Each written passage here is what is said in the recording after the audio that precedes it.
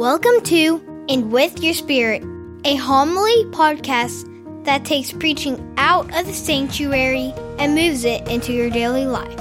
Let us make ourselves open to the voice of Christ and the movement of the Holy Spirit, that we might be transformed.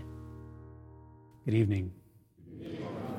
In the name of the Father, and of the Son, and of the Holy Spirit. The Lord be with you. Just a couple of things about tonight as we start the Advent season. As you can see, we have our Advent wreath candle lit tonight. During the season of Advent, on Monday nights, we also have a collection, and part of that collection goes to St. Boniface Parish for letting us use their building and for helping them do the upkeep here, paying for our candles and hosts and that things too. Anyways, that basket is in the back on the table in the center if you'd like to make a donation to that. It'll also be here throughout the whole season of Advent. The other part of we'll use it also for is house programming. So if you have a specific interest in either one of those, you can make that known on a note with your donation. So, and then secondly, we're also going to be doing the Mass parts in Latin tonight. So if you'd like to get those parts, they're also located on the back on copies, or you can just listen to the beautiful chants of the people around you. They'll probably be pretty good. So tonight we're celebrating in that way to add some solemnity to this season. For times where we have not made God our priority, where we have not shown our faith, let's take a moment to call to mind our sins and ask the Lord to forgive us. The Lord be with you. Our reading from the Holy Gospel according to Matthew. When Jesus entered Capernaum, a centurion approached him and appealed to him, saying, "Lord, my servant is lying at home, paralyzed, suffering dreadfully." He said to him, "I will come and cure him." The centurion said in reply, "Lord, I am not worthy to have you enter under my roof. Only say the word, and my servant will be healed. For I too am a man subject to authority, with soldiers subject to me. And I say to one, 'Go,' and he goes, and to another, 'Come here,' and he comes. To my slave, 'Do this,' and he does it." When Jesus heard this, he was amazed and said to those following him, "Amen, I say to you, in no one in Israel have I found such faith. I say to you, many will come from the east and the west and will recline with Abraham, Isaac, and Jacob at the banquet in the kingdom of heaven." The Gospel of the Lord. When Jesus heard this, he was amazed. Advent is one of those times of year where priests sit in confessionals longer than usual because the lines are often longer. Although tonight, both lines got finished before adoration ended, so there's the irony. I was going to preach about confession and there was no confession lines. We do that, we go to confession because we want to make ourselves ready. Advent is a season of preparation, of getting ourselves, our lives, our world ready for Jesus to enter into it. When I was a little kid, my hometown pastor always preached at least one of the Christmas homilies on the manger scene, which is located up here at Sacred Heart eventually. He would talk about how he loves the manger scene to just sit in the front pew and stare at it, because he imagined what it would really be like. You know, like most manger scenes are like really nice and pretty and like lights are hanging around, you know, like the straw is fresh, you know. And in the real stable, it would have been like terrible, right? It's the middle of winter, so they've not cleaned the place out in a while. In fact, you let it build up so that heat gets trapped. It would have been smelly and cramped. There would have been flies and sounds. There would have been very few lights, and those lights that were existing would have been candles if they could afford them. Anyways, he says, don't make Jesus be born into that, right? Into that mess. Instead, get yourself ready. Prepare the way of the Lord. And confession is one of the best ways to do it. Has anyone been to confession in the last year, 12 months? Almost everybody, great. Anybody been in the last month? Bonus points. There it is. Good. That's a lot of people. That's amazing. I went to talk to the little kids at school today. They're making their first reconciliation next week at Corpus Christi.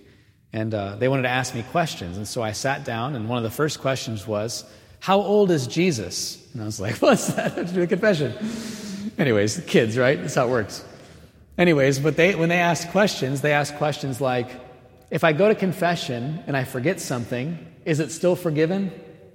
And I said, well, how bad was it? Or another one said, if I go to confession and the priest knows me, will he remember my sins? And I said, probably not, but there's a screen if you want to go behind that just to be sure, we don't know who you are.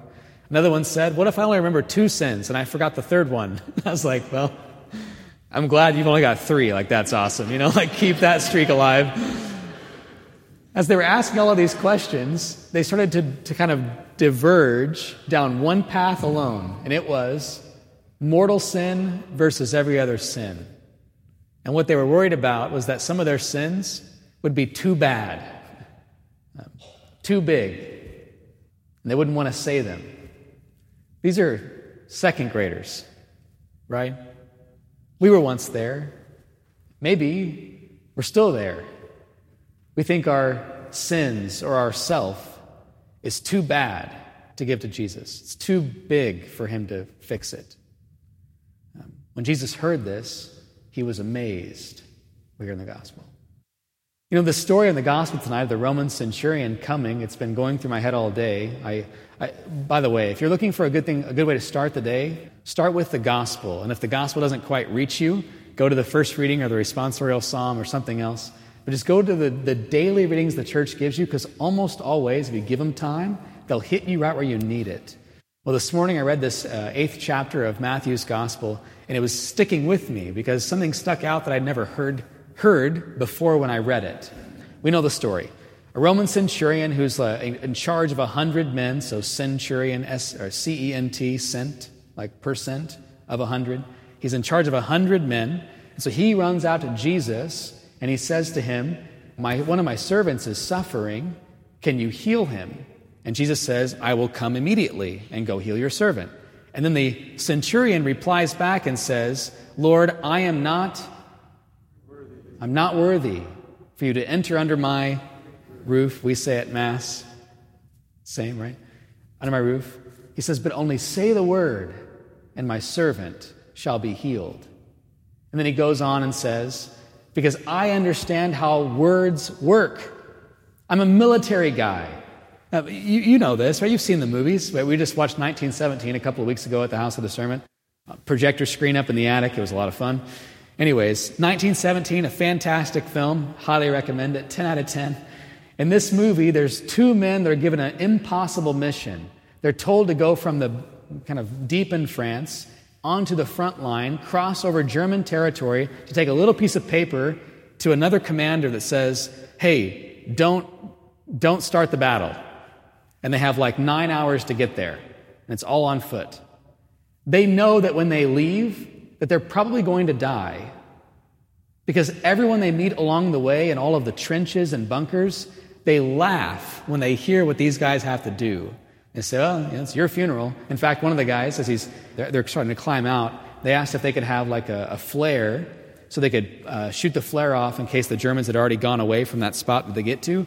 People in the trenches didn't know if they were gone or not gone. And so he said, if you get there, shoot the flare off so that we know that it's safe.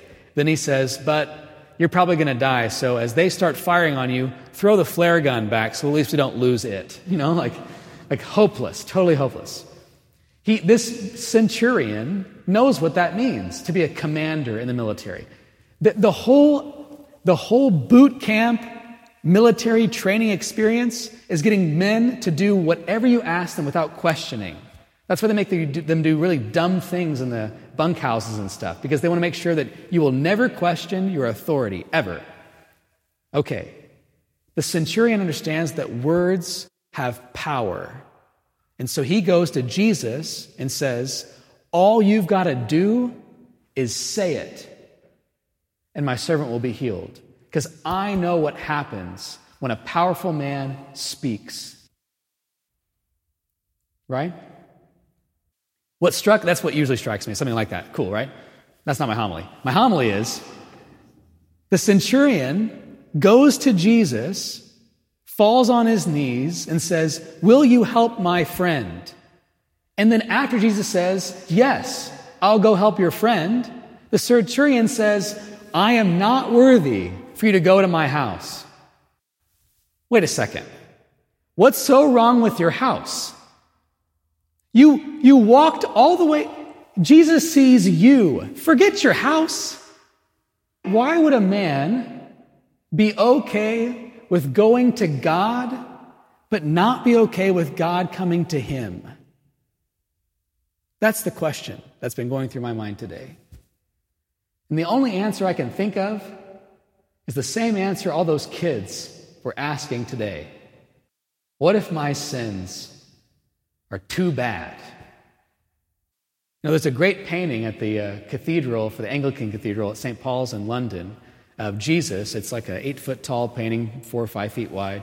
It's mostly blue background. Jesus is holding a lantern. It's glowing yellow. Jesus' beard and hair is dripping with dew from the night. And he's knocking on this, what looks like a garden door. It's a wooden door, and he's knocking on it. And as you look at the painting for a long time, you realize, maybe you've seen this one, that he's knocking on the door with a lantern in his hand, and he's not going in because there is no doorknob. There's no handle.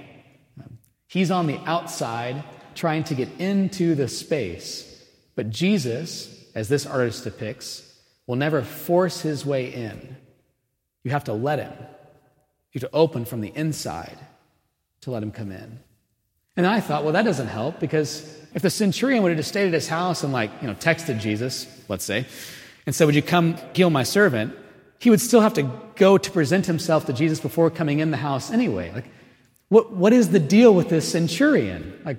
What's his problem, And then I thought about the many ways that we avoid God. Recently, I had a baptism. They were actually going through preparation with a different clergyman. Anyways, that clergyman got sick, and so I did the baptism on his behalf. And after I did the baptism, I realized I really didn't know who they were. And so I introduced myself a second time and kind of got their background. And I said, is this your first child? And they said, yes. And I said, congratulations. How long have you been married? And they said, we're not married. And I was like, oh, yikes. Insert foot into mouth, And then I said, that's good. You welcome the child into the world. And then the guy was like, yeah, it wasn't really expected. And I was like, oh my gosh, I quit, I tried to smooth it over again. It didn't work. Anyways, and then the guy reaches into his pocket, in his jacket pocket, and he pulls out a wad of cash. Probably get me to shut up, actually. He pulls out a wad of cash, and he said, Father, we missed the collection basket. We were out in the back of church or something. Can you make sure this gets to the church for us? And I said, sure. I thought, now that's interesting, isn't it? People who I don't see come to church, who have their own stuff in their own lives, they still have enough faith to offer $120 cash to the collection basket. Incredible, right? There's something in us that knows. And I think there's something in the centurion that also knows. The only thing that I can possibly imagine about the centurion is that he needed to go to Jesus more than he needed Jesus to come to him. He needed to go to Jesus more than he needed Jesus to come to him. What does that mean? Well, it means Advent. It means confession.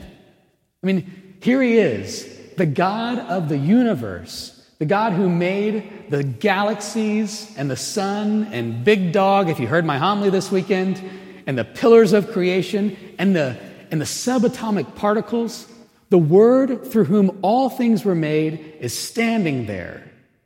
And he goes to him anyway. I don't think the centurion, he's embarrassed about what's behind him. I think he's wanted to show something he's never shown before. And that's faith. Jesus already knows, he knows how bad you are. He does. He's seen every bit of your pain and your darkness, your wounds. He's seen all of your grotesque trash. He knows the sin that gets you every time, maybe every day. He knows the brokenness in that relationship or in those relationships. He knows the fears you hold within. But the centurion shows us today to show something else instead. The centurion decides he's not going to hide in fear anymore. He's going to show himself in self-revelation. He's not going to doubt anymore. He's going to have faith. He's not going to cower. He's going to believe. The reason I think that the centurion goes out to meet Jesus instead of having Jesus come into his house is not because his house is trashy. God knows that already. He sees your sins. But what Jesus sees today in this man is something new. He sees the opposite. Instead of seeing fear and hiding and being scared, Jesus gets to see the man's faith. He gets to see what he believes. When he heard this, Jesus was amazed. How can a God who made everything else ever be amazed unless he's seeing something he's never seen before? Folks, I think that's what Advent is for. I think Advent is a time to show God, yes, all of our trash, all of our sin, all of our brokenness, and he sees it anyway. But maybe also make this Advent about showing God something else. Make him amazed at how much you trust him.